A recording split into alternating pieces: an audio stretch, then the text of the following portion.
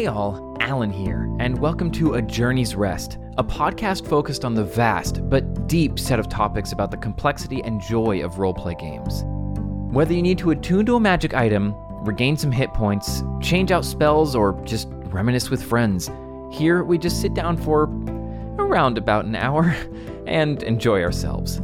With this episode, we get into the nitty-gritty of homebrew with a friend of ours who recently escaped the shadow of a violent dictator and thus will not be using his real name. Just kidding. It's actually everybody's favorite cryptid, Jerry. In this podcast, we discuss the what, when, and how of creating homebrew, as well as some of the resources available for creating and implementing homebrew in your games. We also discuss player-created resources and their impact on player involvement. We hope you enjoy listening this week, and if not, go pet some goats. Go pet some goats? Who wrote the last line of this one? Zach? Why are you giggling?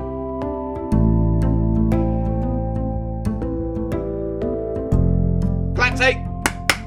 You didn't even give me time to do it silence. What the heck? I'm in silence right now. I don't know what you're talking about.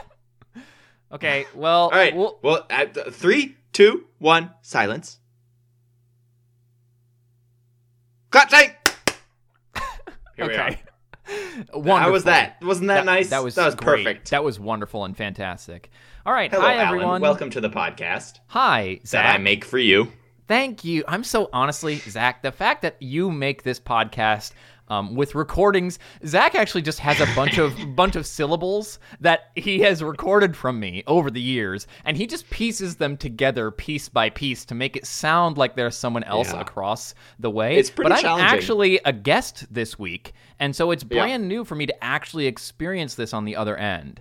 Yes. So here's my guest, Alan, and here is my co-host, Jerry. Jerry, welcome to the podcast.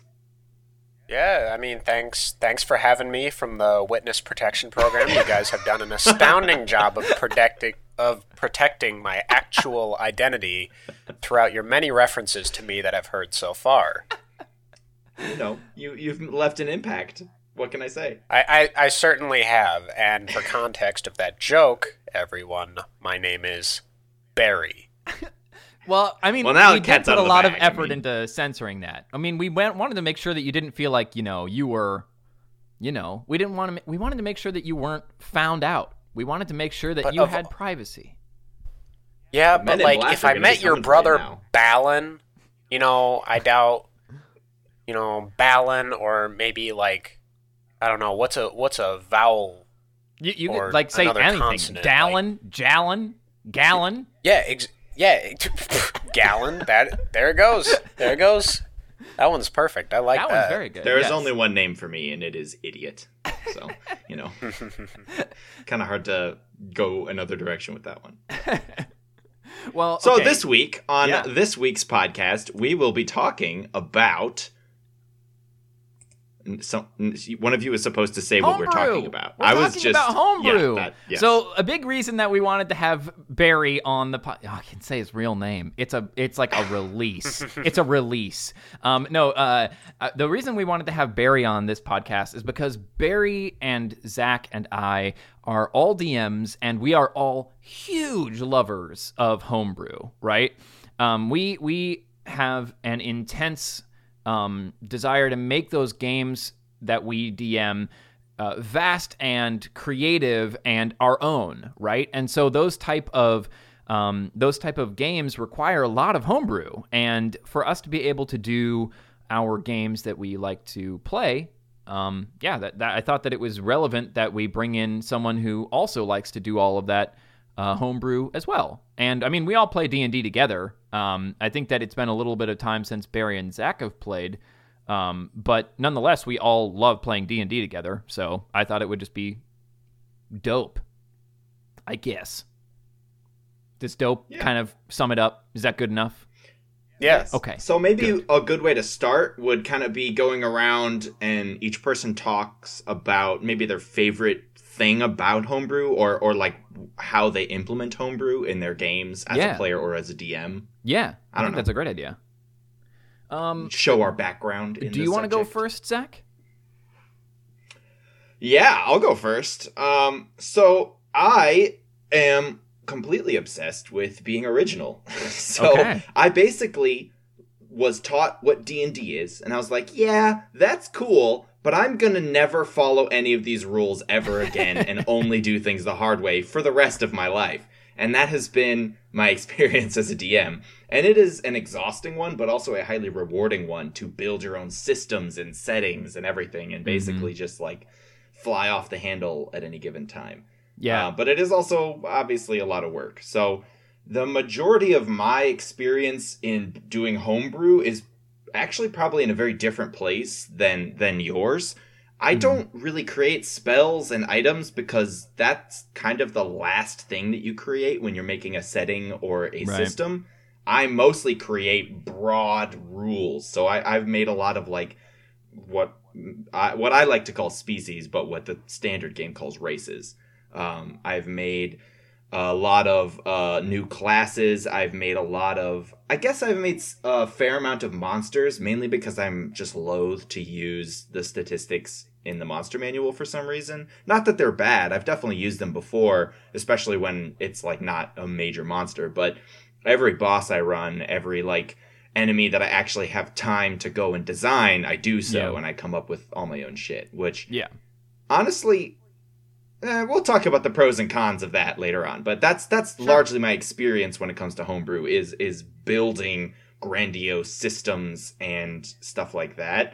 And I'd like to say that I've gotten a lot better at it, but honestly, I don't know that you can really be good at something like that. I think it's always changing, and it really depends on like your goal. Whereas I think the concept of going after trying to create a spell or an item, I think it's a lot easier to be like definitively successful in that. So basically, I torture myself. Is what I'm getting at. Nice. Good. When do you go now? That's it. I think that I can go next, and then we'll have Barry go afterwards. I think that one of my favorite things about homebrew is I just like being a storyteller. Right? It's one of my favorite things.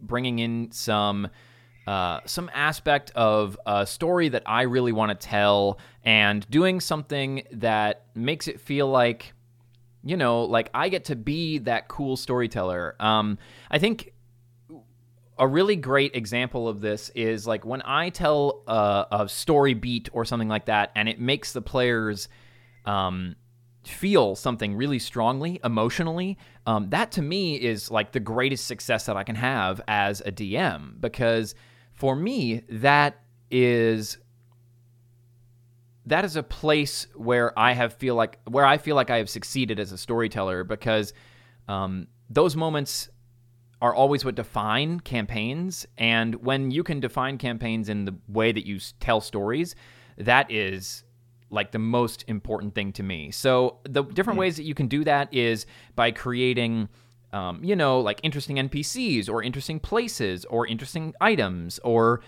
interesting backstories with your players, because everybody knows that, having a good player backstory is almost one of the biggest driving points to a story, because no one really wants to be just like, corralled around by the DM and doing what they want. They want to be able to just feel like their story is intertwined with the greater story as a whole. And so I think that's super important to me, making sure that all that kind of stuff works together. I think there's an elegance in kind of bringing homebrew together like that, having a good backstory, which in and of itself is almost like the exact type of feeling as just having a homebrew story, because, backstories are just homebrew, right? But they're the easiest version of homebrew, or one of the easiest versions of homebrew.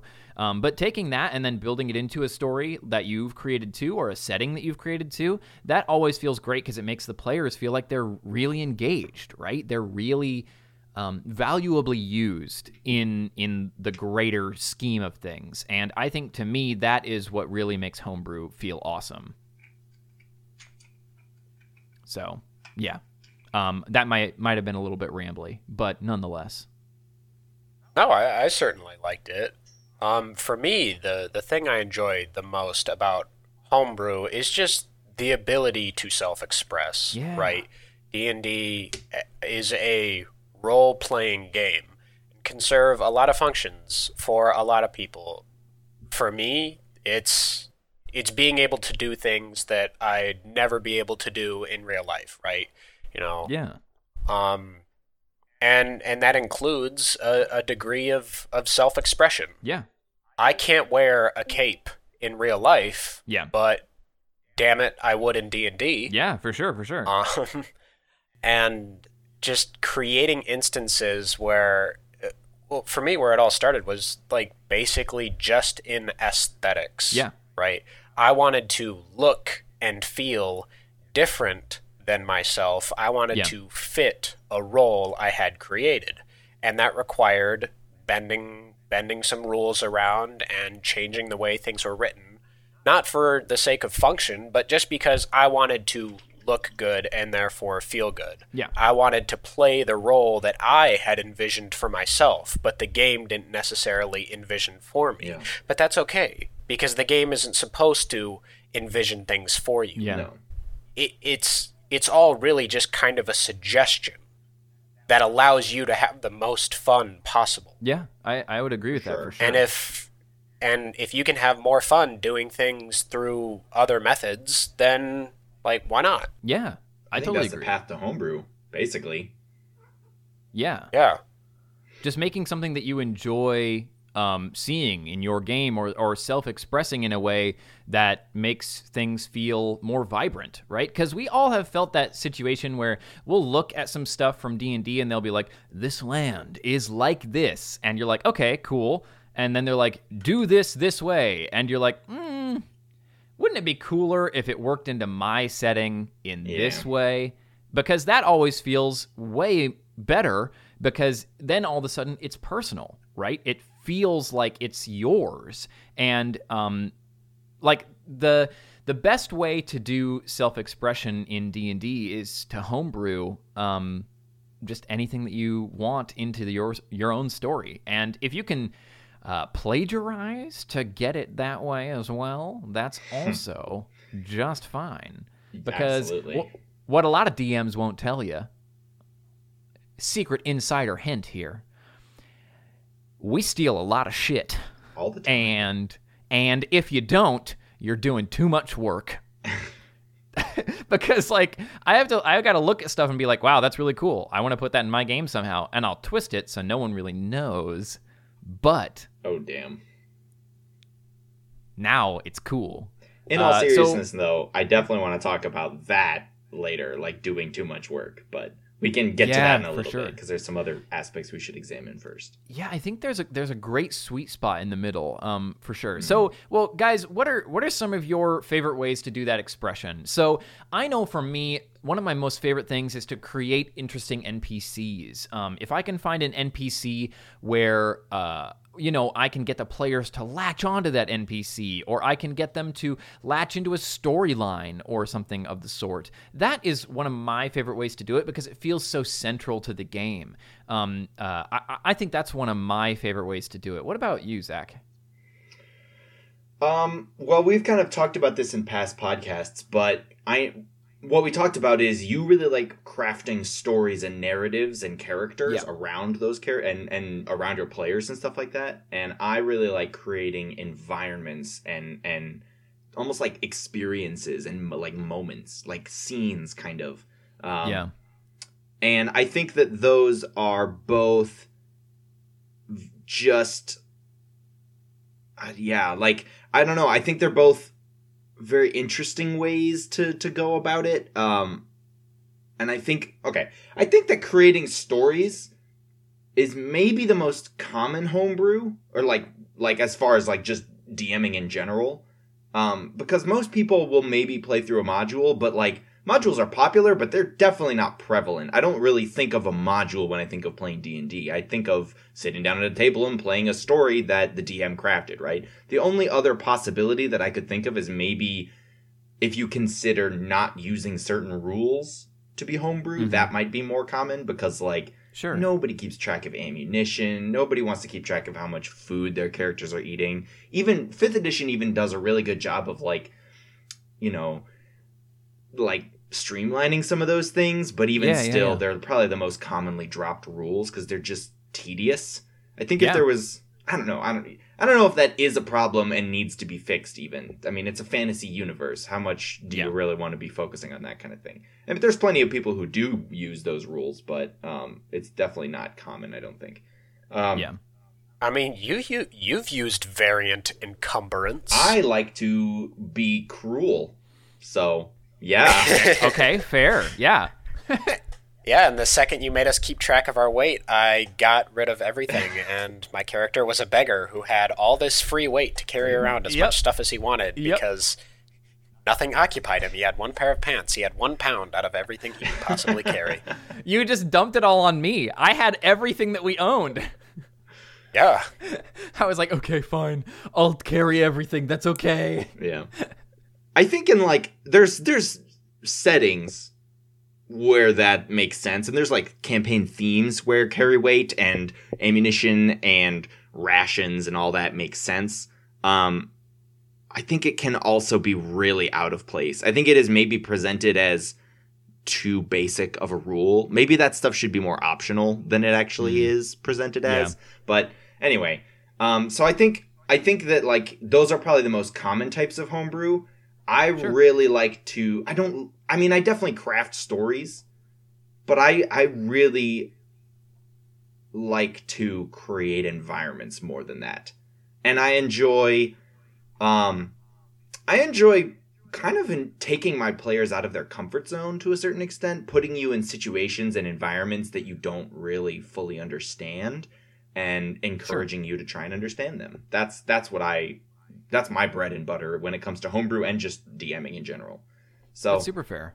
I think something that you, Barry, definitely like taught me or showed me is that there's ways to do homebrew on a much smaller scale that are still valid and interesting and contribute to the campaign and the player and whatever. And that is primarily maybe I think it's probably just because of the character you played, but when you and I played together in Alan's campaign, I as a character named Moth and you as a character named Aurelius, you were an artificer? I know you literally made magic items. I was a wizard. There was not an artificer at the time. Right. And so we homebrewed some of those abilities. So we did. Yep. And I mean, honestly, another great way that you can add a ton of style to a game is by creating magic items and kind of like creating spells that you can utilize for characters or things like that. And I think that's a super awesome way to just kind of like micro-inject this character or this life into your current character. So this is a huge thing with Aurelius. So Barry, do you want to talk a little bit about who Aurelius was and kind of how homebrew made him the final character that he became? I don't know, not to take it like all the way back to the beginning, but this moment right now just sort of occurred to me, especially when Zach said that I was the one that taught him. But this spark, this mother of invention actually sort of came from Zach. Zach DM'd the first D&D game I ever played, and I had severe doubts about what this game was. But I found out there was a Dragonborn. I was like, well, it's in the name. I go with that. And I picked a color, gold, because it sounded cool. I didn't really know much else. Okay. But I picked a rogue because, of course, like new player favorite. Yes. Yeah. But Zach actually homebrewed the rules for starting equipment. When I found out I could have a hand crossbow, a visage of this character appeared in my mind. But this visage included 2 hand crossbows. I didn't imagine him firing them both at the same time or anything like that. But it was just something that the game didn't account for. It says you get these things or these things. Yeah. And 2 hand crossbows was not included. But Zach said, like, who cares? If you feel cool with it, then have at it. Yeah. And that really, like, began cementing the idea of what was possible in D&D. So wow, interesting. I come back to, like, my the the game I most viscerally remember. When I started getting good at D&D, once I was learning the rules, I created a wizard called Aurelius Redwolf. But what's important to understand about Aurelius Redwolf is I had just bought all the D&D books, and I was reading about paladins. They seemed really cool. And the idea of playing a guy who looks like a Templar to me was quite exciting. And I asked Alan to be in his game, and he's like, they have a healer. Would you consider playing a wizard? And I was like, I don't know, man. The looks are pretty important to me. But through us talking, I sacrificed, starting abilities and 2 feats to be able to wear half-plate armor. Yep. And I had this drawing of what my paladin would have looked like. And so I took his armor, I erased half of him, and I put robes on the other half. And now it was half-plate, down to the letter. Yep. Nice. And so, like, this idea of creating a wizard who then had access to plate armor and wanted to wear it and to do these things sort of fed back into my own drive because I wanted to do them, and obviously this character wanted to do them because he was doing them. So I had to create a reason to do it, and creating reasons to do it just made me want to do it more. And this started going from, this very specific colored cloak he wore. Everything was silver and gold with rich brown leather, but he always had a red cloak. And that was cemented so highly that I rejected magic items given unto me that were the color blue. Oh, I remember that, because I had offered you a blue cloak, and you were like, no, I refuse. It wasn't just a blue Cape cloak. of the mountebank. It was a cloak of gust, right? It was a minor enchantment. It always looked like it was flowing majestically in the wind, Yes. even indoors. Yes. I loved it. I said, what color is it? Alan, you rolled the dice and you said blue. I told the shopkeeper, thank you, and I walked out the door. I refused. Wow. And that inventiveness, sort of like this specificity, right? Yeah. When it came to this sword that he started wearing and the armor that he wanted to create, I physically drew all these things out, and I knew what they would look like in my mind, and I had to find a way to basically inject them into the system. Yeah. I had references for what his home city looked like, but I spent a lot of time drawing that. And it was just sort of this feedback loop of my character having done it, so I needed to find a way to make it happen because I was in love with this visage of a character just as much as I was in love with the character. And this sort of began pervading into abilities that he could provide for the party, right? We had a very intelligent rogue who did not distinguish the difference between a bag of holding and a bag of devouring, and lost his pinky to the ether.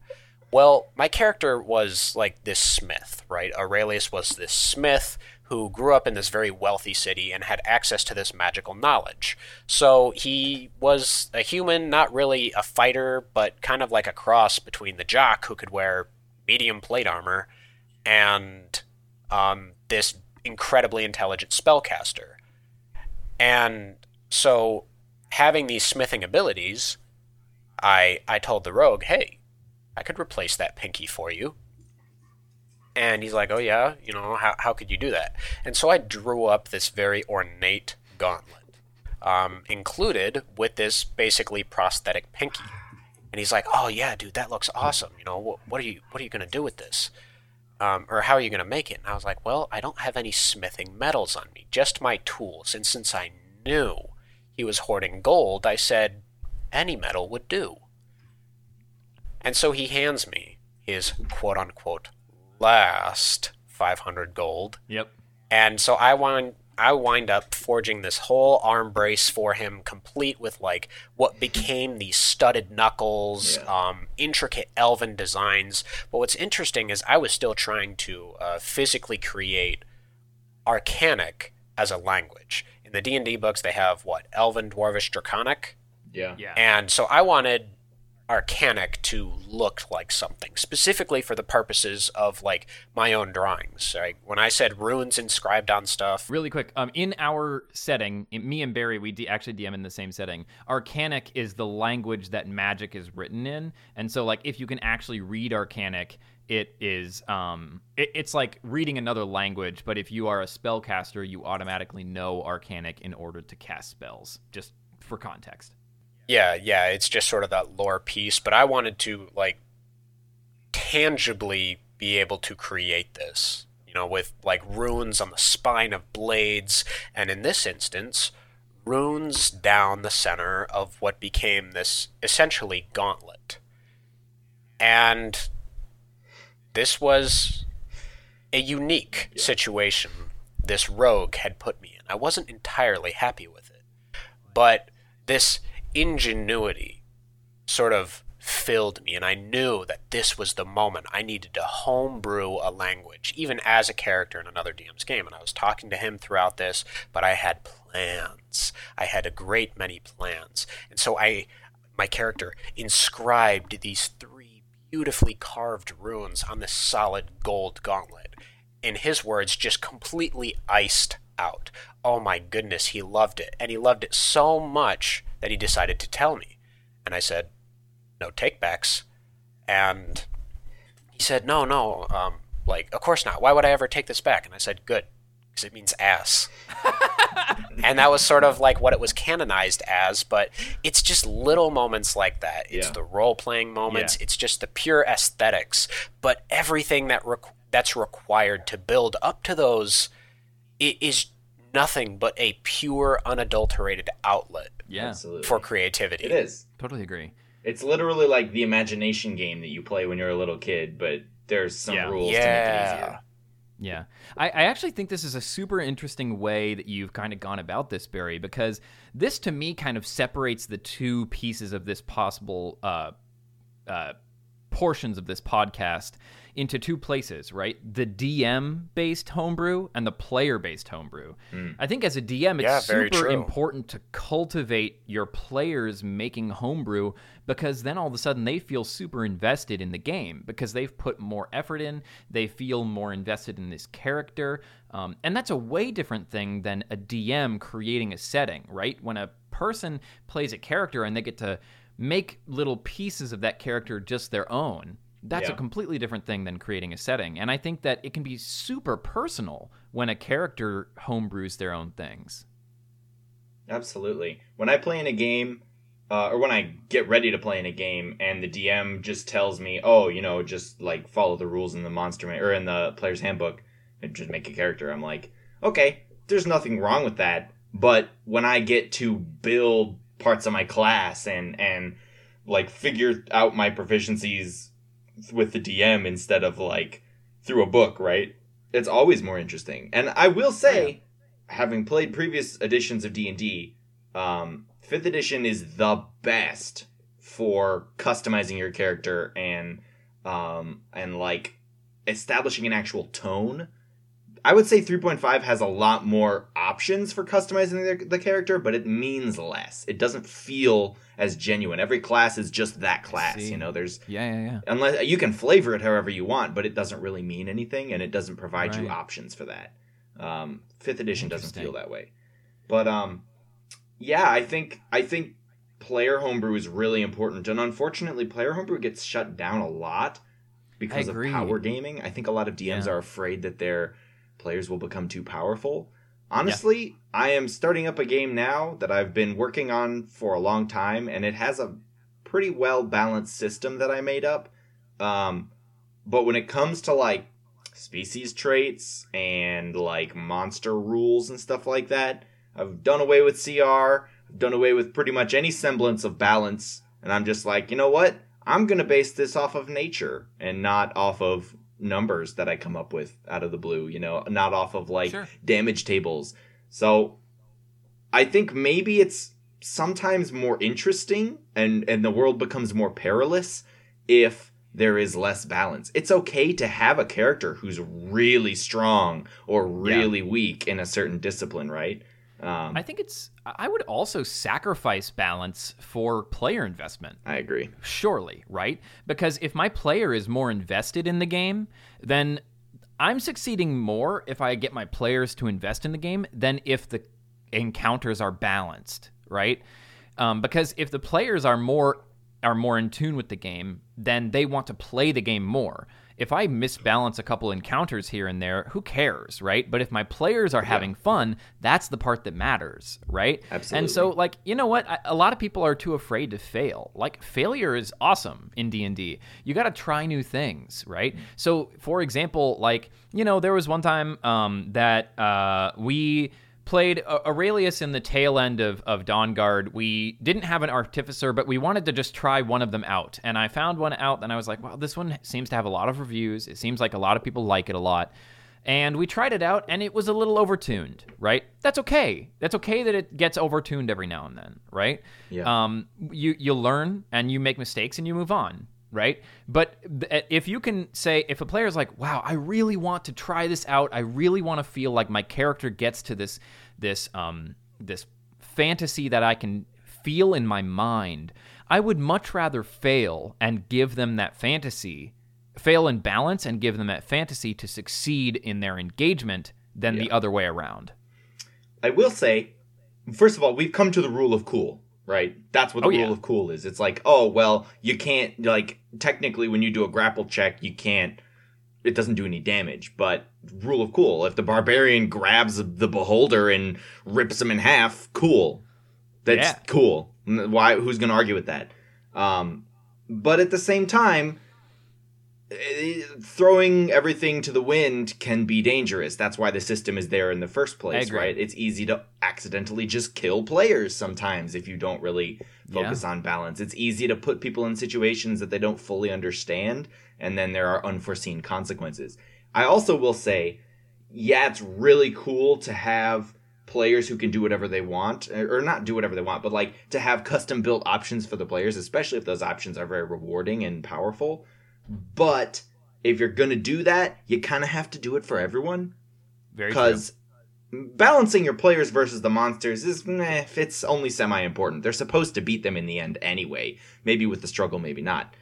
But balancing the players against each other is very important. If one player feels like they're way more powerful than all the others, that's just going to lead to problems. That's just going to lead to division. So homebrew, I think agree. Anyone who's attempted it or even probably knows what it is, can agree that homebrew is very tricky. It is not an easy thing to create. So let's talk then about the resources that the base game provides us for creating homebrew, because there are some rules. I don't know if I like them, but I'm very judgmental when it comes to this kind of thing, right? So there's let's see. There's rules for creating spells. There's definitely rules for creating monsters, fairly robust ones. Although one of the first things they say for both creating spells and creating rules is, oh, well, have you looked through the codex? Have you looked through the monster manual and all the spells? Have you just based it off of something else? And it's like, no, I want to make my own. What are you talking about? So they provide rules for those things. Do they provide rules for creating items? They do, actually. And explicitly magic items and sentient magic items too. I wouldn't even know. Cool. And those were like very almost like out of touch and unattainable there for a while. Like if your character wanted to create a magic item, you were going to have to spend months, perhaps even years in-game dedicating yourself to this. But one big advantage of Eberron and the Artificer is the Wizards of the Coast giving players the rule of cool, essentially. It loosened up on those rules a little bit and created a very, very interpretable class that gave you a lot of freedom and gave you a lot of reward for that freedom. If you didn't want to be creative, then you're just kind of SOL in that aspect. And the Artificer that they gave us is specifically trying to almost cultivate homebrew. But maybe not in the sense that we think of it. It's just cultivating originality. That's awesome. But I would call that homebrew. Absolutely. I would say that we could talk about the pieces that WotC has given us for all of this, but honestly, I think they fall short. Honestly, I don't think that they really. It just feels too constrained. Maybe that's maybe what I was going to say. Is the way. Yeah, I totally agree with what you said, Barry. It not only the rules for creating magic items, but just all of the rules for creating homebrew. They feel out of touch. They feel like they're difficult to grasp. And then once you do grasp them, the things you create don't really feel like they're on par with everything else that already exists. So I, as a game creator, as someone who makes my own settings and my own rules, have struggled with this a lot, trying to reverse engineer systems that they came up with and figure out, is this all just random, or is there some kind of pattern that they use to construct these rules that I can figure out?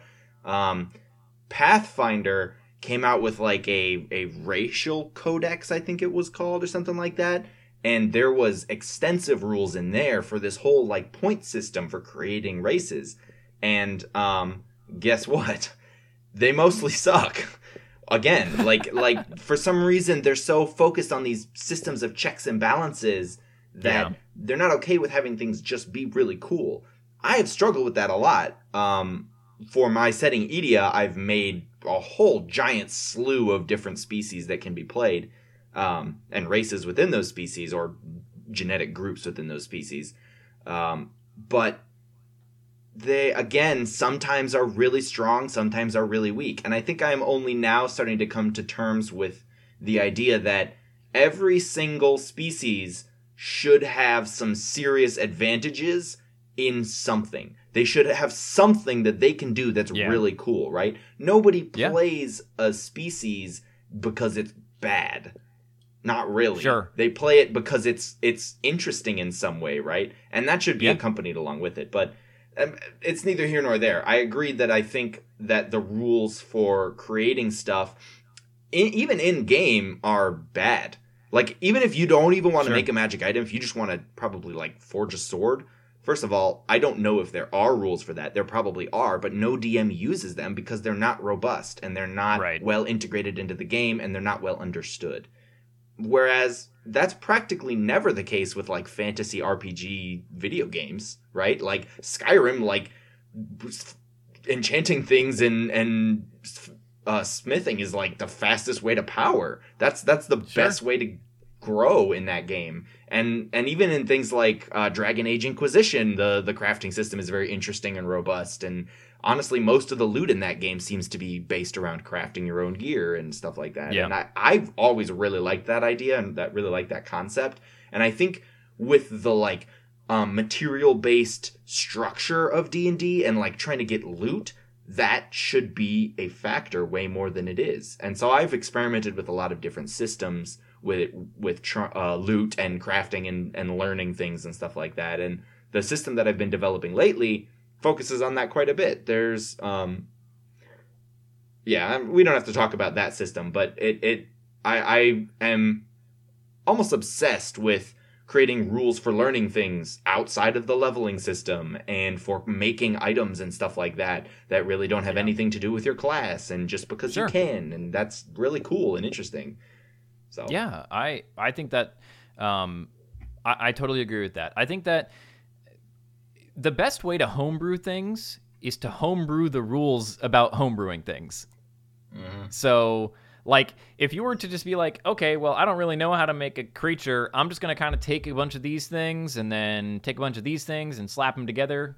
Yeah. Cool, new creature, right? Make it easy. Don't make it hard, right? Don't be like, okay, this creature, to make it CR4, you have to take this many hit points, and then you have this much power budget. It's like, why do I want to do this? Like, well, they like doing that, and then the other thing that is very popular is templates, especially in 3.5. I don't know if they're still as popular in 5th edition, but oh my god, there was a template for every element. There was a template for fiendish creatures, for angelic creatures, all kinds of crap. It was honestly overwhelming. There was templates for fusing one creature with another. You could make things a hydra. It was like, wow, it's just bonkers. Yeah, not reasonable. It's too many rules, right? Yeah. Just throw things at the wall, have fun making them. Don't make it a chore, right? Yeah. I would say, like, so for example, the first time that I ever, like, I talked to Barry about making spells. Do you remember this, Barry? Yep. Yeah, so I was just like, all right, let's make a spell. And Barry, you said something along the lines of, like, how do I do this? I'm not smart enough to do that. That is beyond my understanding. Spoiler alert. And like, I could draw I could recreate the visage of, like, a magic item. You know, if it didn't look like what I wanted it to, I was capable of doing that. Mm-hmm. And then you said, let's make a spell. Oh, I panicked. Every time I thought about D&D, I started stressing for like 2 weeks because I didn't even know where to begin. Yeah. But that's the point. There aren't a lot of rules, and what there are very broad and interpretable, yet also somehow strict. Yeah. I don't know. I would classify them only as ineffective. Sure. But I think I don't know how much blame there is for those optional rules that DMs are capable of taking when they are, one, listed as optional, and two, 5e has been praised out of all versions that have come out for its low barrier to entry. That's super fair. That's true. But yeah, anyway, so I started panicking about these spells until Alan gave me the idea, and he said, okay, pick one you like and find an aspect of it that you don't, and change it. Just change one thing about the spell. If you change it to make it more powerful, take it up a level. If you change a thing to make it less powerful, make it a lower level. Mm-hmm. And it was just sort of based off that. It still took me a while to get, but oh my god, after a few days when I realized, like, not necessarily the damage outputs of dice and how they relate, but when looking at all the components of a spell and breaking them down into, coincidentally, a template, casting time, casting components, level, description, things like that at higher levels. I just created this template. And once I realized how to break down spells into, like, their different aspects, take the paragraph that they give you and all the contextual information about casting it, you can take that, modify it for yourself. I did go kind of nuts there for a while. Yes. But it's not hard to homebrew. I think it looks daunting to a lot of people, but really, if you want to create balanced homebrew, like, just take something and modify one thing, right? I mean, it really just starts with an idea. And that can come from something that already exists. That's probably the easiest way to come up with an idea. Yeah, exactly. Like I was saying earlier, DMs plagiarize because we want to come up with, like, everybody else has already done the work for making cool stories. Why don't we just change it a little bit to make it ours, make it work within our realm, right? I mean, and so the same thing happens with spells. The same thing happens with monsters. Same thing happens with items. Yeah, art imitates life. And in certain aspects, we can't apologize for having access to the information that we have access to. And a great example of that I think is, like, the plagiarism we kind of joke about, but it's as close as any of us would ever actually go to, like, quote unquote stealing someone's work, because I don't believe that any one of us has ever actually done that. But just taking inspiration from the world around us, like Ebonvale. Totally. You could talk about that because sure, you saw something. Like, that's not yours, but you saw it and you put it into D&D. I think that's worthwhile to discuss as just sort of like a homebrew. Yeah, I mean, I can go on about that. Basically, I took a trip to Europe maybe about 2 years ago, before we were all locked inside forever and we were in the bad times. I went to Germany. I love Germany. My sister lives in Germany, and I was so excited to go and visit her. And I was just absolutely floored when I saw the Cologne Cathedral, the Kölner Dome. And it was so magnificent. I think I took somewhere upwards of like 100 pictures of the inside of the Kölner Dome. because Wow. I was so beyond in awe at the magnificence of the masonry, of the architecture. It was just so wonderful and wondrous, and my brain just could not control all of the desire that I had to take this and transform it into something that I could keep, right? I could keep forever, right? And I could take this and put it into a D&D session, into a D&D setting, and I could Wow. I could make something all out of it just for me, right? And so I basically made this entire city called Ebonvale that was on this sundered mountain, and at the very peak of this fallen mountain, there was a church which was modeled after the Kuna Dome, and then I started making a whole religion around it, and then I started making people to live in this city, and then I started creating things that went on in the city, and then how people operated around this area, and all of that just kind of stems from those pieces of inspiration, because it can come from anywhere, right? You could come up with a cool sword because you like the way that Excalibur works, right? You could come up with the Sword in the Stone storyline. You could come up with a religion because you like a certain way that religion works in the real world, right? Yeah. And all that type of stuff can really come together in these incredibly intricate and creative ways, and it doesn't even have to be you stealing something necessarily, but inspiration can branch in so many different ways to create beautiful homebrew. And I don't want to sidetrack us too bad.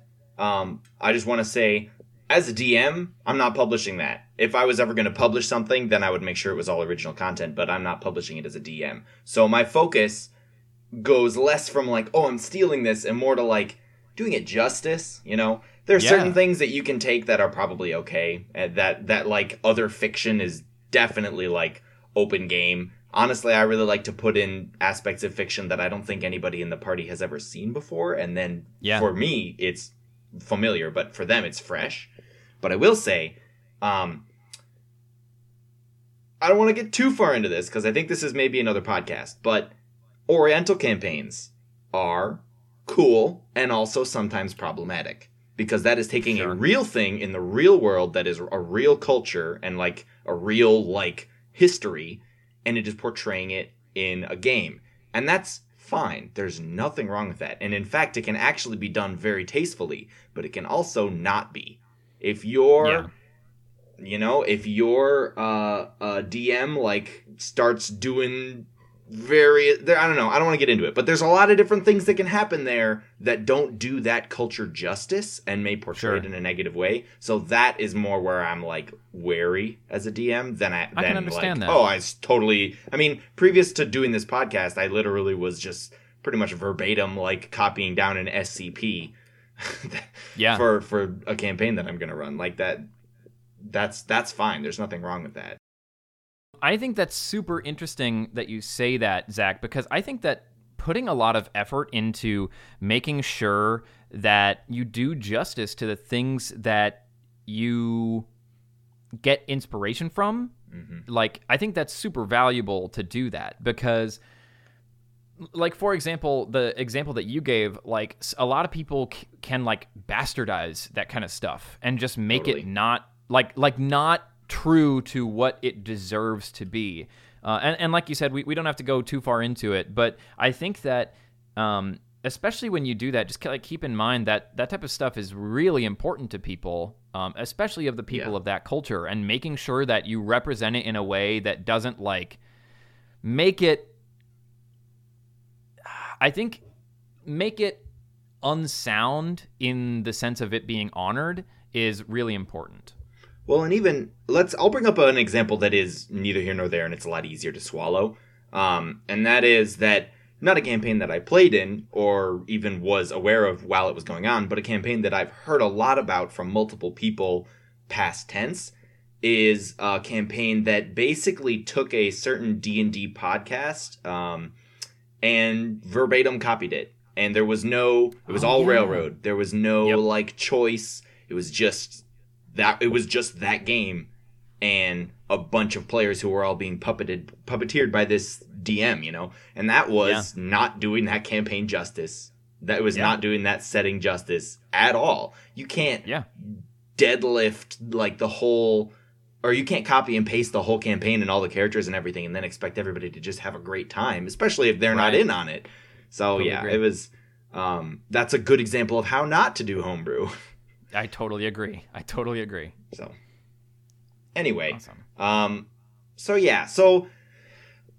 we've been talking a little bit about what the actual system provides rules for creating as far as homebrew goes. But I also want to talk about, and we also kind of talked about where that edge lies. I now want to talk more about like kind of how much you should invest, and like kind of, I forget exactly what you said, but you said something earlier that was like the not like working yourself to death, basically, because this is a problem for me. This is probably my greatest weakness as a DM, I would say, is I don't reach for the low-hanging fruit. I don't make the easy things until the end, because I know that they're easy to make, which actually then is kind of paradoxical because it makes them hard to make for me because I have less experience with it because I just never do it. That includes creating spells, creating items, creating like, you know, anything like that that's on the smaller scale. I don't do that as a DM. I make big stuff, and my projects are so grand in scope that I never get down to making the small stuff. D&D does not... Okay, the Dungeon Master's Guide in 5th edition, to me, is the least valuable book because of the 3 original ones. Because the Player's Handbook is obviously crucial, but no DM really uses the Dungeon Master's Guide, maybe except for magic items. I think those are in there. They use the monster manual for everything. They run their games out of the monster manual. And that is because the things that are in the Dungeon Master's Guide are too amorphous and too general. They have rules, or not even rules, kind of just lists of things you can choose from. Different types of religions, different types of settings that already exist or that you could create. You know, all kinds of different like pantheons for religions. And it's just too broad and not specific enough and doesn't help you enough, because almost anything that you would create in that situation, you would have to do other homebrew for. For instance, if you want to create a setting wherein there's just 2 planes instead of a bunch of them, then you either have to reflavor a whole bunch of spells, or you have to go through and redesign them, or take out the ones that don't work anymore, such as plane shift, you know? I've done that. That's Edia. There's only a spirit realm and the material realm. There is no other planes. There's no plane of elemental water and stuff like that. Yep. So that is a big change. Do demons then exist? Do aberrations exist? Where does everything come from? What do I do if I want to make things on the spirit realm? Do I then have to homebrew a bunch of monsters and stuff? Or am I supposed to go and reflavor everything that comes from another dimension in D&D, you know? D&D encourages you to do things like that, but then doesn't back it up. They don't help you create those things, really. It's all up to you as a DM. So that's a lot of work to decide to make that change, unless you really narrow things down and streamline things a lot. So what is a lot of work versus what is a little work? You said that you think homebrew should be simple, and I agree with that. But the fact is, it's not usually. So how do you get around that, Alan? And sure, Barry? I think taking a little chunks of it at a time, I would say, is super important. I think one thing I'd like to go forward really quickly and ask a question to you, Barry, if that's okay. Has there been times where you try and prepare for a session and you feel like you're woefully unprepared, and then all of a sudden you have to like rush and make a ton of those types of pieces and homebrew a ton of stuff really quickly? Or like, do you generally like kind of work ahead as much as you can before you start a session? And how does your type of preparation for a session work? And does that feel like a lot of work for homebrew, or like do you pull other things to kind of like lessen that amount of need for homebrew? Because like Zach's saying, we don't want to do a lot, but we want to make it feel like, I mean, sometimes there is a lot, right? But sometimes we want to like really grind those things down into smaller pieces. So how do you go about pushing homebrew into your game while not feeling overwhelmed? Because I know that there have been times when we've all felt kind of in that realm, but what's your general strategy for that type of stuff? I've been all over the board on this, and to be honest, I'm still finding my groove. I've grown a lot, but I'm not going to say that I don't have a lot more growing left to do.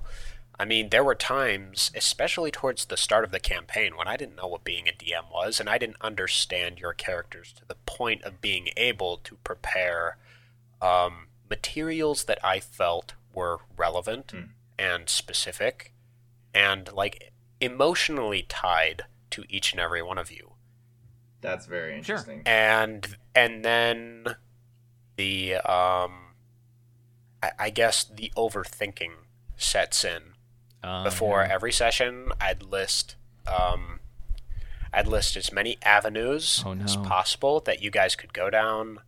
I'd just pre-create a bunch of NPCs. Before I realized, foolishly enough, that there were like NPC generators, and not being aware of those materials, you kind of have to homebrew to supplement a lot of it. Yeah, and I wound up just creating a ton of materials that I never used and never intended to use, but they were just backups, and that's homebrew as a waste of time. That's unnecessary homebrew, which is an interesting aspect. That's very fascinating. Yeah, I think that you can generally sometimes kind of move that around, but sometimes if you create things that are too specific to a certain thing, like a certain scenario or a certain place, it can be hard to move those around, and then it becomes wasted space. And I think there's a certain je ne sais quoi to kind of making something that's halfway in between being extremely detailed and keeping things open-ended and kind of having these broad strokes for homebrew in like setting-based homebrew, of course. And trying to fill in the blanks as they come.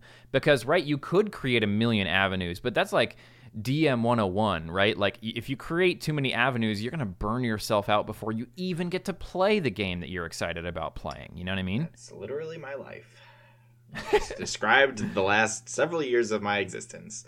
But I love it. Well, Zach, you enjoy doing that, though. There's a difference. I think different people have different capacities. Mm-hmm.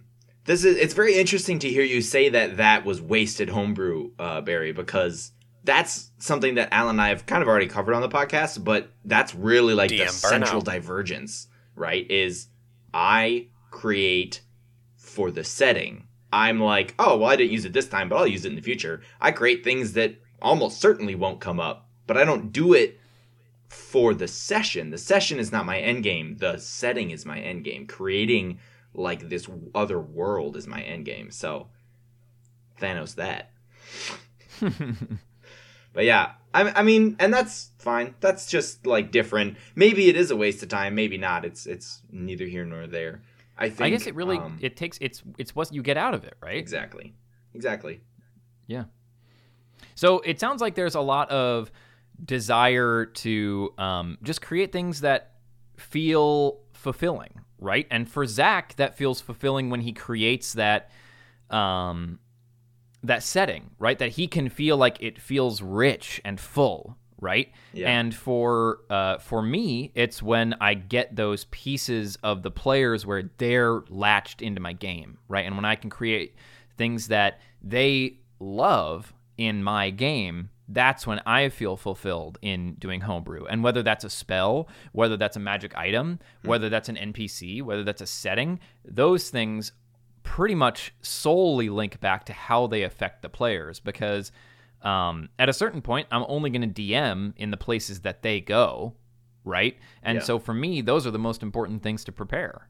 Yeah, and I've heard of a lot of settings that end up getting fleshed out that way, is they just run multiple campaigns in the same setting, and so different places get fleshed out, and that's fine. That you can flesh out parts of a region and just have everything happen there, and that's actually probably that's definitely easier as a DM, and it's probably better because that way as the DM you're not trying to like juggle 1,000 things at the same time. Yeah.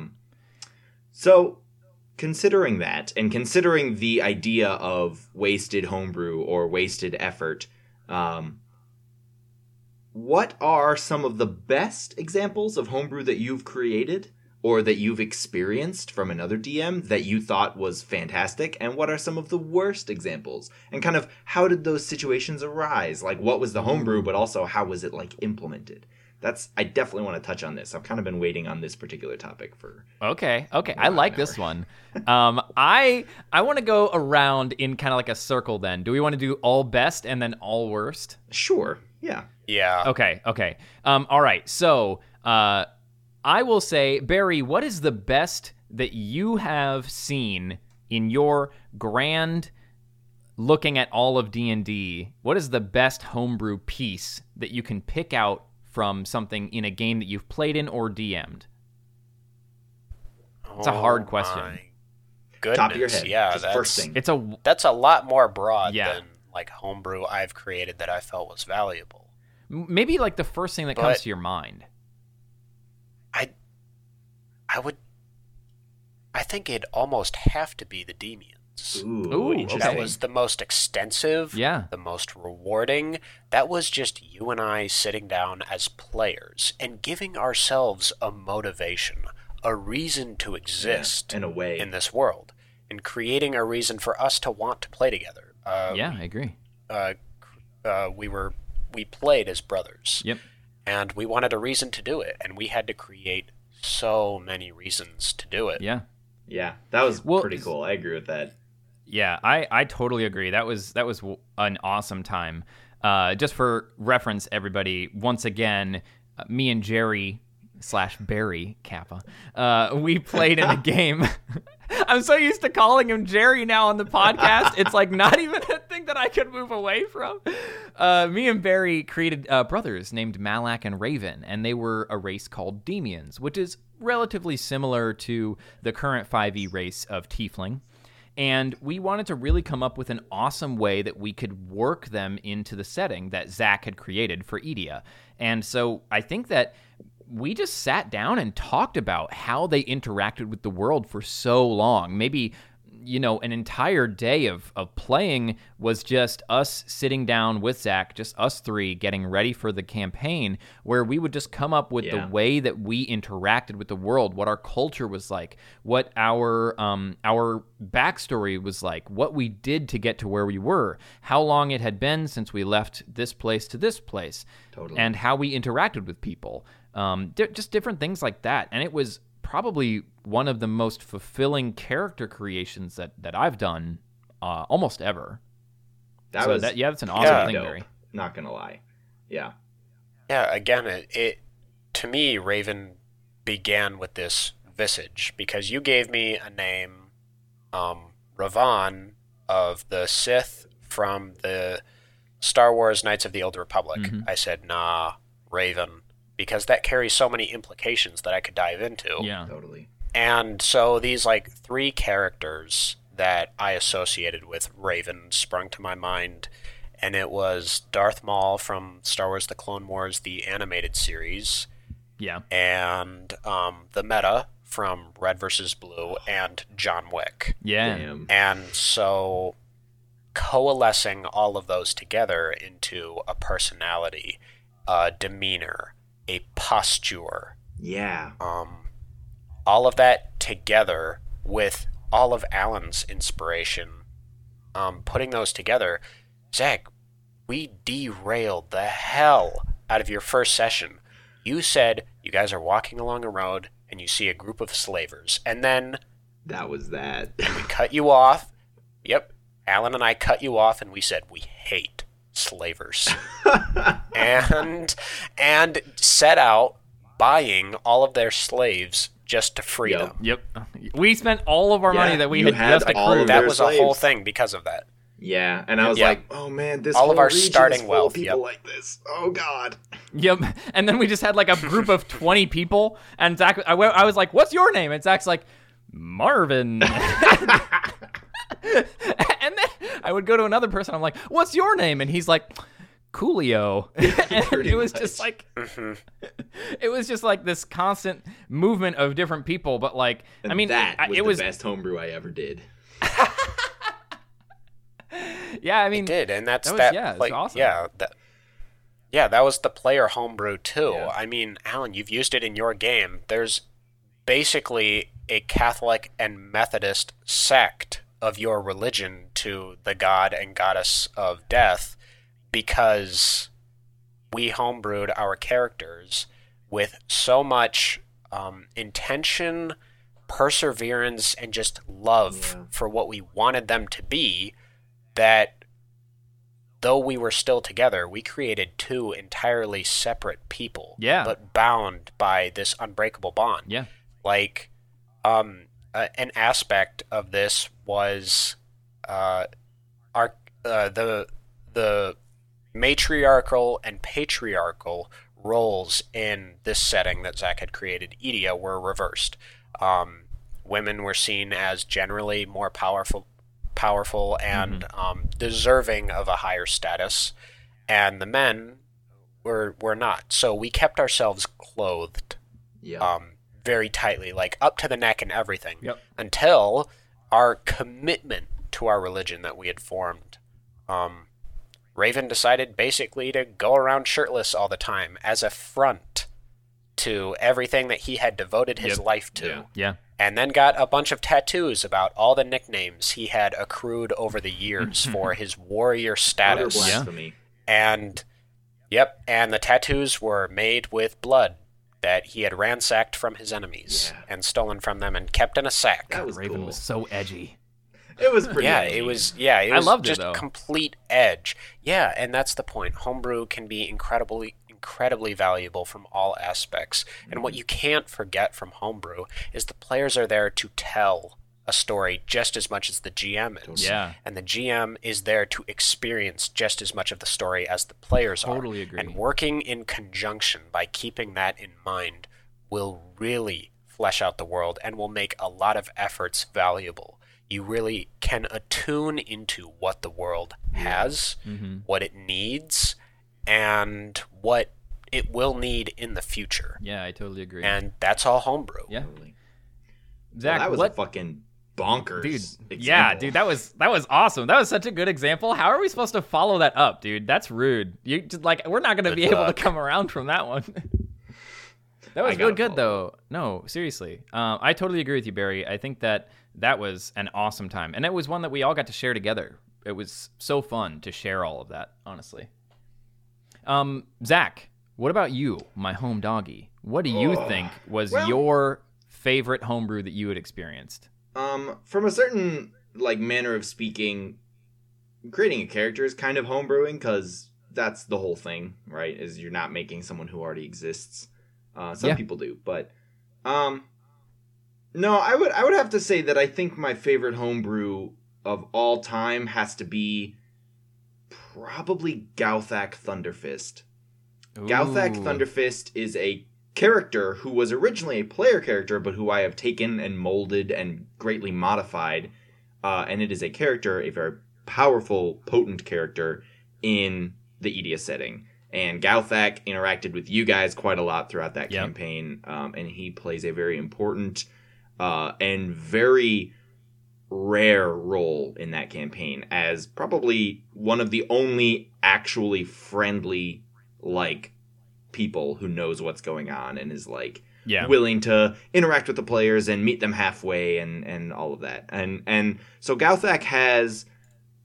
it was originally a player character, but it has since become my kind of voice almost in that campaign. And I just really like it. I don't know. I like that it feels like somewhere between me and someone else. I don't know. Sure. It's very real, you know. And there's other characters who are similar, who are past player characters. Actually, your characters now take that similar place in that campaign. But yeah, something about that one in particular, just that character concept really clicked with me, and I can empathize with it a lot, and it's definitely not like the most flawless homebrew I've ever made, but I think it is my favorite. I think it is probably the most genuine and the most effective. And so for everyone at home listening, what makes Galthak cool? Who is Galthak? Galthak is he is a very handsome Goliath. I believe he is now he is a homebrewed class, which is an avatar. But initially he was somewhere between like paladin, fighter, barbarian, and cleric. It was a whole mishmash. We played it in 3.5, so it was just toss up. But Galthak is an avatar of the god of nature in Edia, Barclaw, and he is simultaneously very like down to earth and reasonable as a person, but also has this unshakable belief in like truth and honor, and is very willing to hear people out, but at the same time is extremely stalwart and will not give people the room to feel their own insignificance or like, I don't know, trauma, I guess. Like when someone expresses weakness in his presence, he supports them, but he doesn't enable them, and I really like that aspect of him. It's like that. Very unique to have that in a D&D campaign, because you don't see it a lot, I guess, and you definitely don't see it a lot in the Edia setting, so it's nice. It's nice. What about you, Alan? What's your favorite homebrew? I think my favorite homebrew that I ever came up with, because it seems like we're kind of like moving into that kind of territory. Yeah. My favorite homebrew that I came up with was an accident, right? And my favorite homebrew that I ever made was a character named Carrick. And Carrick was originally this throwaway NPC, and he was like, hey guys, my sister's caught in this tower. Hope she doesn't die. Go in there. Help them save that person. And then all of a sudden, all the PCs were like, this is our favorite character now. And I said, wait, no, guys, this is a dumpy boy. Don't, like, there's no reason to get hyper attached to this kid. He's just this dumbass small boy, and he has nothing to offer you except for charm. And they said, but that's what we like. And mascot. He became our son. Yeah, he did. And so, but the thing was, he was an accident, right? And so bringing him forward in that campaign, I had no idea where the campaign was going to go. And then all of a sudden, people started caring about him. And then people started wanting him to be around more and wanting to teach him how to help him grow up, how to move into becoming a person that would interact with the world someday. And as that started going on more and more, Carrick took on more of a larger and larger and larger role. And all of a sudden, Carrick was the center of the campaign on accident. And Carrick accidentally became a time traveler later in the game, kind of. It was really complicated. He became the story. We could go through and tell all of it. Eventually, I think we should, and I'd like to do that eventually, have like a game series where we kind of give a synopsis of the game and then interview people in those sessions. But Carrick was an accident, right? And then all of a sudden, he became the central piece of this story just because people liked the way that I played him. It was just this lightning in a bottle of me playing a character that was empathetic and could be empathized with. And I mean, everybody can understand and be empathizing with someone who has lost a loved one, right? And especially when it feels like they had no control over that, right? That's super empathizable. And I didn't think that was as big of a deal as it became, but all of a sudden it became the most important thing in the entire campaign on accident. And I think that's even sometimes my favorite stuff, is when you can kind of like start to take those threads that you accidentally put into a game and weave them all together on accident, right? Yeah. So like I have like these 5 different things, and all of a sudden they look like the same thing, and they could be connected to the same thing, but guess what? You're the DM.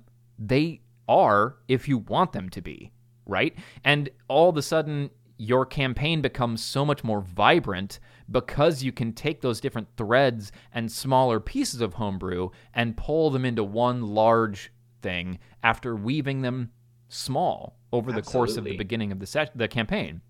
And so Carrick became this accident, and he was my favorite because he was an accident, and because people loved that he was an accident NPC becoming popular.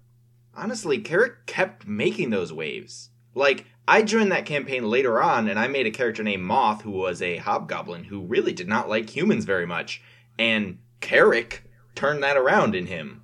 So even, like, I don't know how many months and sessions after Carrick had made his initial wave and had started changing the game around him, he's continued to do so. And that's very valuable. I totally see what you're saying. Yeah. So Barry, do you remember, like, you were kind of towards the beginning of the campaign. I think you were the first session that Carrick was ever introduced. Do you remember kind of just him becoming on accident this centerpiece? Yeah, literally. He was introduced as this child. My character, Aurelius, was this protector. And as someone who had never had a son or a romantic interest of any kind, I saw him and knew that he had powers similar to my own, as just this kind of like little itty-bitty baby, teeny tiny spellcaster. And I thought, I will mentor this child. Yeah. Yeah. And then all of a sudden that became a huge piece of who Aurelius was. Totally. Yeah, exactly. Totally. So I think that's why he was one of my favorites, just because there was no reason for him to be that way, but he became so on accident. I think I agree with all three of those examples. Those are all good examples. So now, let's turn it right around and talk about the worst examples of homebrew that we can come up with. Oh no. Barry, do you want to start again? God, worst examples of homebrew. I mean, yeah, that's a tough concept, and I'll sort of preface why as I try to come up with this idea, as I have been. All of my ideas are just interjections of things I want in D&D, but can't have in real life. Yeah. Cool-looking swords, armor, abilities, stories, things like that. It's tough to ever admit that those fragments of myself are non-favorable to me. That's fair. Because they are reflections of myself, my creativity, my effort. I cherish all of them. Yeah. So yeah, I'll continue to sit on that and mull it. Alan, what do you have? Yeah, I think one of my least favorite ways to homebrew is to remove. I think that I have had so many people in the past say, "Oh well, you're playing a rogue. Well, in my game, I don't let rogues have sneak attack because I hate it. I hate sneak attack." Yeah. Or you're a rogue. I don't want you to have evasion because it makes the game too easy for you. I think my least favorite way of homebrewing is removal of abilities. And I remember this one game I played that was incredibly frustrating because I picked a fighter because I knew that I wanted to do this Eldritch Knight that, once again, I had this visage of how he looked. I just saw this suit of armor bathed in flame carrying this giant Zweihandler, and I knew that this was the character that I wanted to play, right, in this campaign.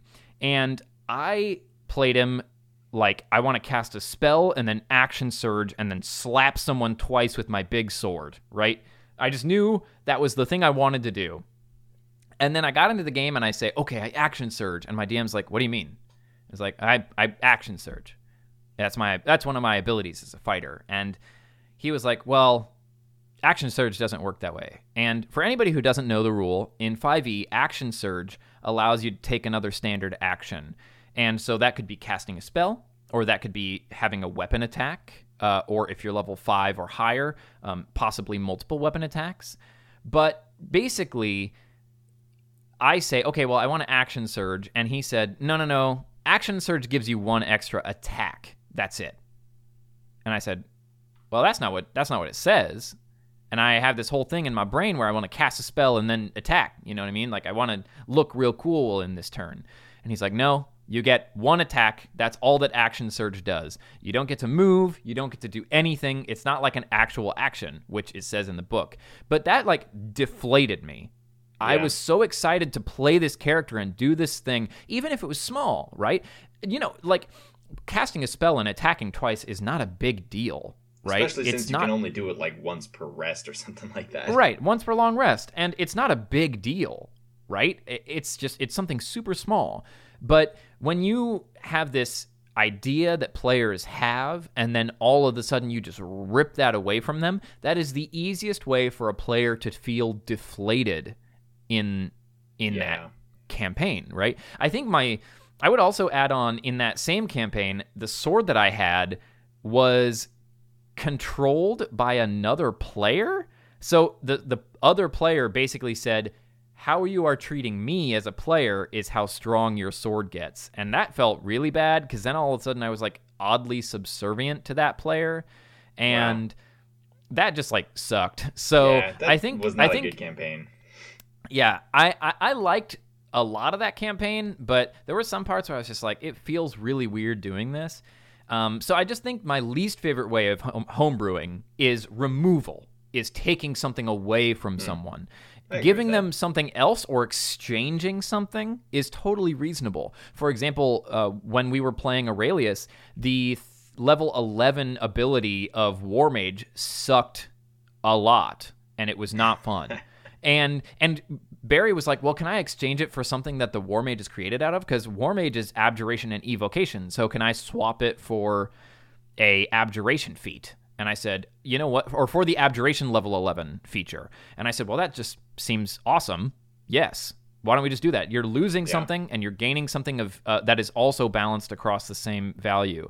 And, of course, he had to do a little bit of work to do it, right? In-game, it was like we kind of made it a little bit of like a downtime thing. But that was cool, and that was rewarding for Barry. But, like, taking that away, if he was just like, oh, I hate this, I'm like, well, okay, you just don't have to have it. That'd feel shitty. Then that level means nothing, and he's just like, oh, great. So exactly. That's fantastic. So yeah, my least favorite way of homebrewing is taking away. Yeah, I think that's a really good point to bring up, Alan.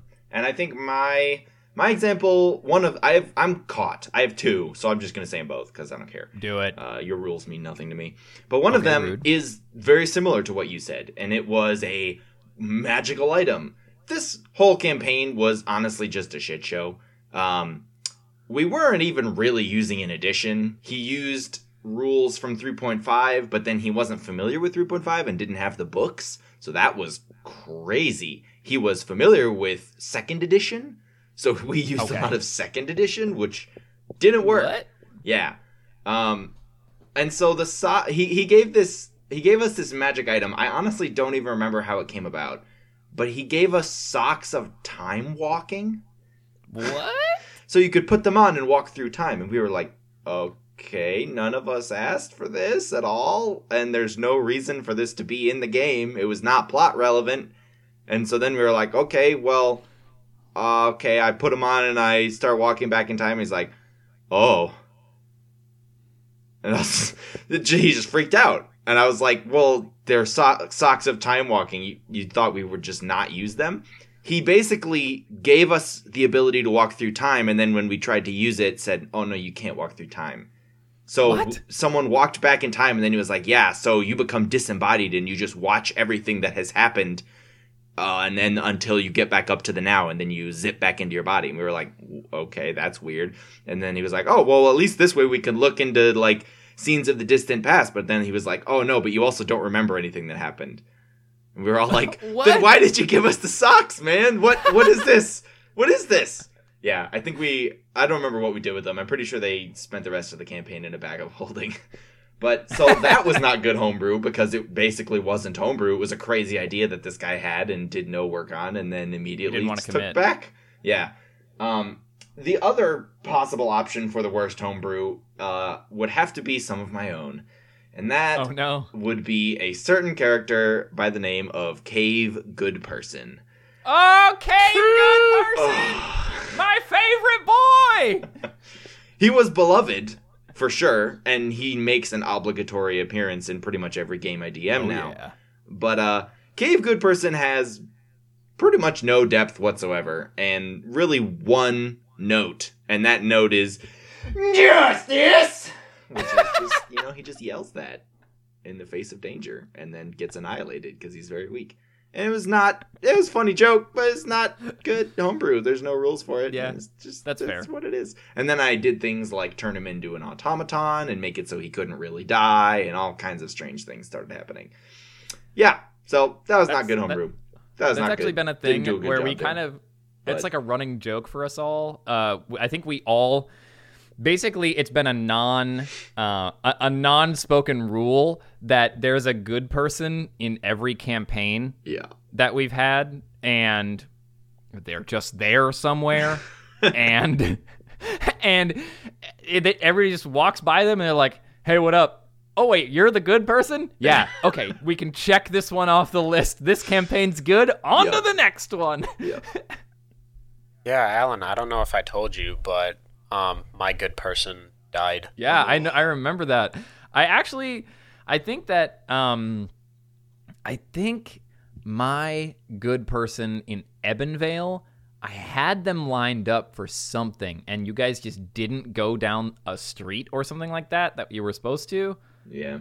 And then they just never came to be. And I was like, well, you know what? They're there, but they're still at the end of that street. An unachieved achievement. Yep, you didn't 100% that campaign, for sure. And then, so Zach, those were your two. Barry, what are your least favorite homebrews that you've seen? This is a tough one because I don't consume a lot of D&D media. Ironically enough, I don't listen to the podcast. I don't watch Critical Role or that other one that a lot of people really enjoy. I don't watch a lot of videos on it besides explaining aspects of the game. Sure. It takes up a significant portion of my life, but I'm confident enough in my own creativity that I try not to go out of my way to steal ideas, even inadvertently. I don't know. That's just a personal preference for me.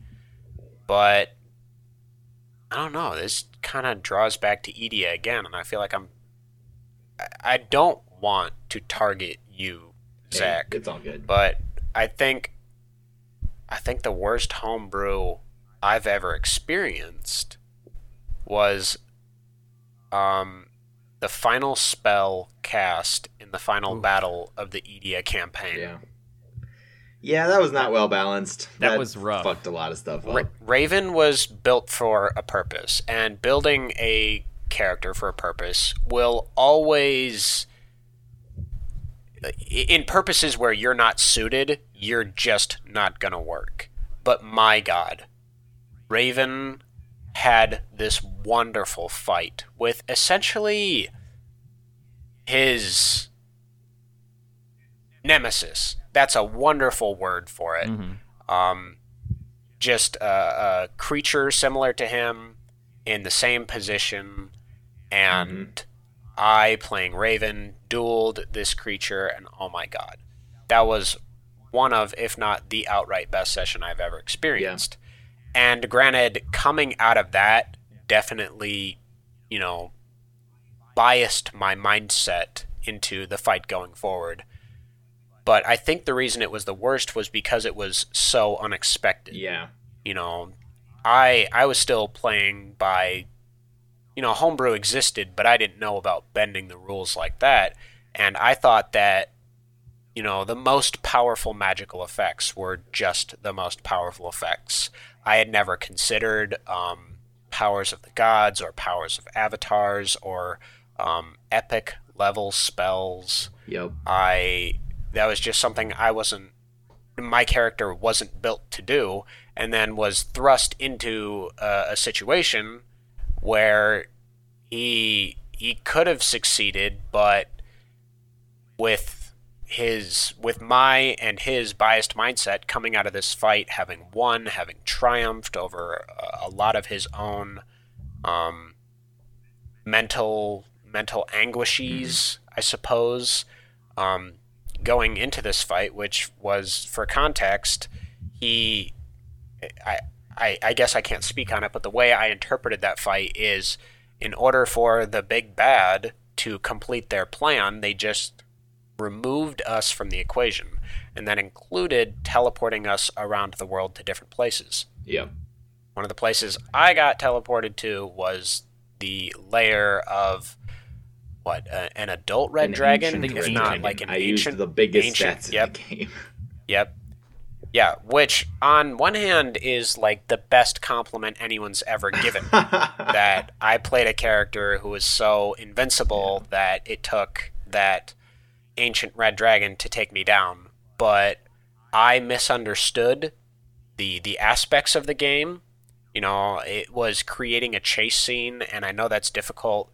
And it was supposed to be gameplay in running, but this was a headstrong character who realized far too late that he could not kill what was before him. And yeah, and that definitely it was just a misunderstanding between both of us, you know, with my own biases of like, this is how the game should be played, as well as like you saying this is how the game should be played. You know, it was philosophical differences. It was me not being prepared. It was just a bunch of stuff stacked up. It was me not balancing anything and just like flinging you guys into a really bad situation without the proper warning. I mean, honestly, there's a lot of things. You literally, that situation concluded with you fighting the dragon for a little bit, getting really hurt, realizing that you weren't going to be able to beat this thing, and then running and, I believe, almost escaping, but then you just lost. You almost escaping. You died at the last second. I tried to Top Gun the dragon. I said, like, we were both flying. I was gaining on this creature, but I was losing abilities fast. Yeah. Being a warlock, they don't last long. Nope. And so, me being small, I had this brilliant idea, a wonderful idea. A warlock, a stealthy boy, and headstrong. I had this visage in my mind of, you know, this giant red creature hot on my tail, and I was going to hit the brakes and he's going to fly right by, and then I would fly in the opposite direction because dexterity. Yeah. And nope, I stopped, messed up the roll, and I got swatted. Yeah, it was over. And that was... And after that, you didn't even... I don't believe you even fully understood that your character was dead yet, because you're like, oh, this is like some mental thing, or this is like a vision or something like that. Which, again, totally falls to me. Totally falls to me as a DM. I should have described the red dragon better, shown you, hey, this thing is bigger than buildings. Like, it's the size of a city, you should not fight it. I should have explained exactly what the spell felt like. I should have explained the scenario. I should have explained a lot of things that I didn't explain.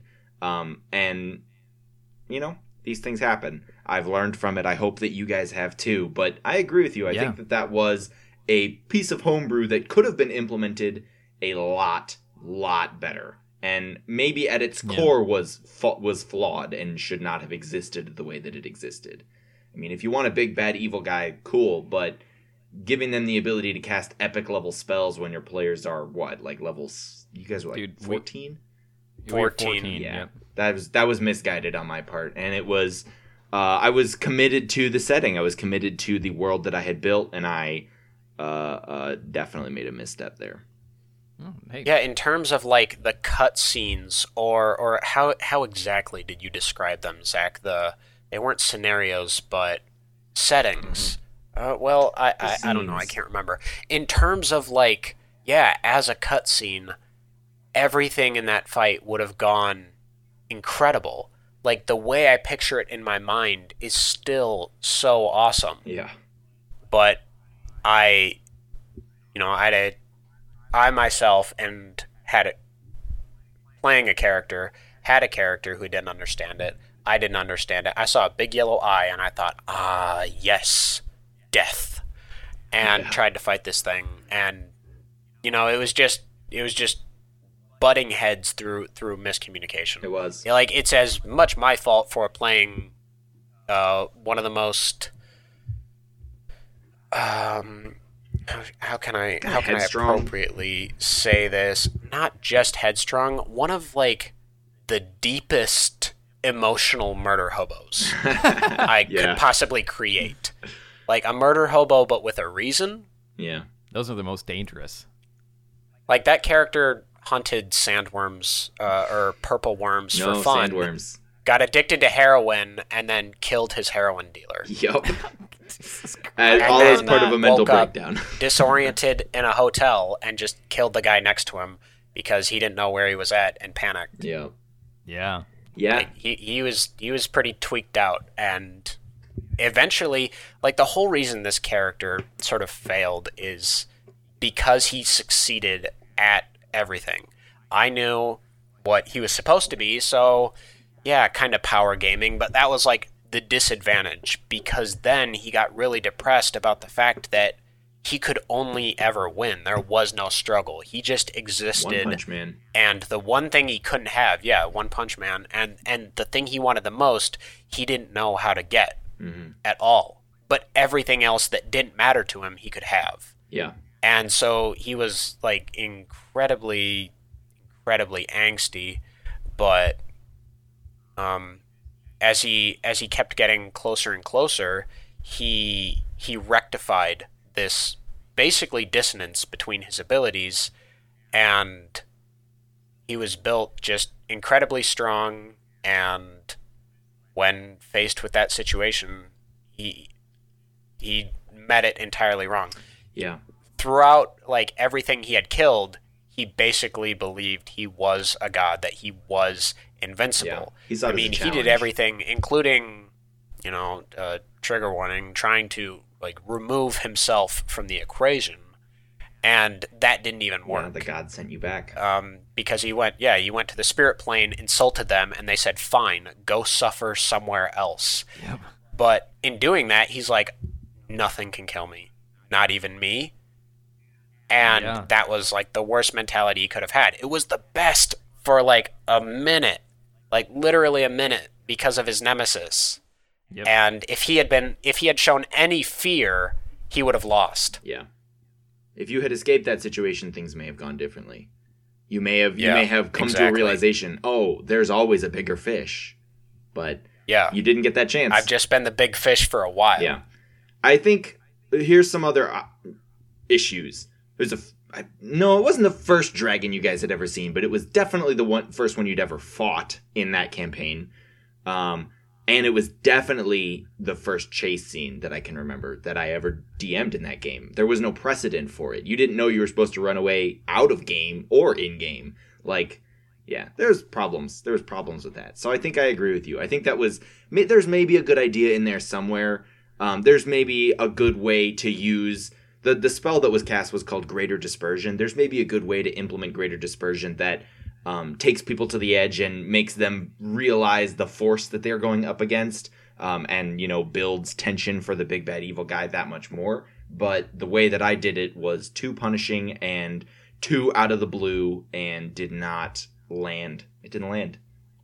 But and that was the end of the game. So this really pulls back to it's okay to fail, right? Yeah. Like Zach, you've learned a ton from that. I have. I've learned a ton from that. Barry's learned a ton from that. Yeah, as have I. Right? Like, we can't, take a look at that and just say, okay, well, we've learned nothing from this. We're only just mad, right? That's impossible, because we've learned so much from experiencing that hardship, right? And just because we have homebrew that didn't succeed in the way that we wanted to doesn't mean that we only failed, right? Yeah. My favorite thing to say in life is, I love being incorrect because it's one step closer that I am to being correct, right? That's very wise, Alan.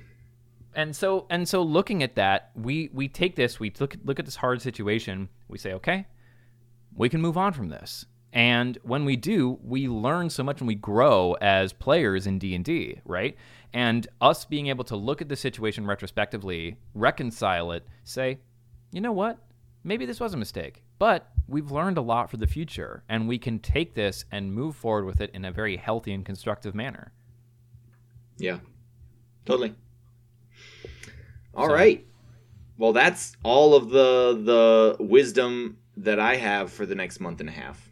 So yeah, I think I'm tapped out for no podcast for a year.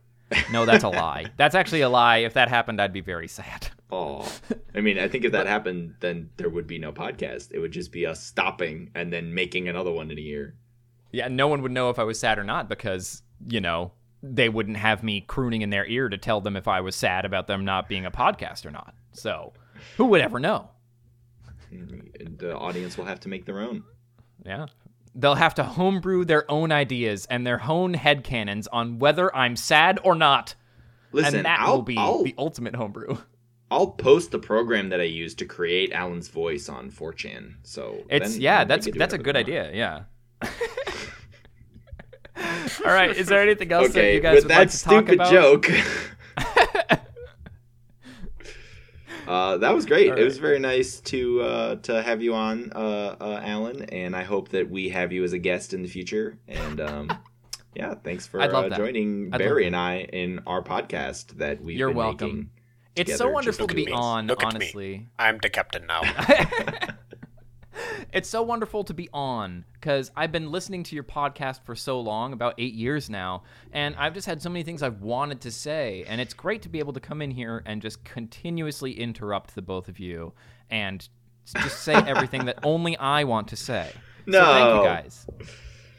No, actually, though, audience, you may not know this, but this is actually the second season of this podcast. So Barry and I did a whole other season, like 30 episodes or something. So you don't know, you don't know any of the backstory for that. You should go look it up, find it, listen to it. We're not going to tell you the title, though. Nope, there is no title. It is untitled. It's untitled, and it's not on Apple Podcasts. You have to go find it.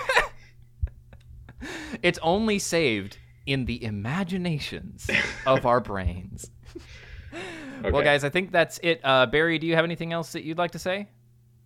I don't, aside from the fact that I really appreciate the opportunity to finally come on here and get a chance to talk with you guys and share those experiences with any listeners. I'm glad you think that my experiences are valid alongside yours with all your many more years than me playing D&D. It's very heartwarming, for me to be here. Yeah, and I look forward to future ones. Yeah, I'm sure. And I hope that me being here is not the sole reason for this podcast being the longest one that has been recorded. I hope the listeners are not completely burnt out. But we'll see. Yeah, again, just thanks, guys. Yeah, no worries, dude. We love having you on, of course. Yeah, absolutely. Zach, do you have anything else you'd like to say, home doggy? I would just like to say that I'm quitting the podcast and I'm moving to Mars. All right, sounds good. So, everybody, oh damn, that's great. You know what? That leaves more room for me and my evil machinations. So next week, I will be charging $80 for the next podcast. So everybody, thank you for coming. And if you want to hear the next one, it'll be $100. I just raised the price. So have a great day, everybody. We'll talk to you soon. Bye-bye. Oh, my God.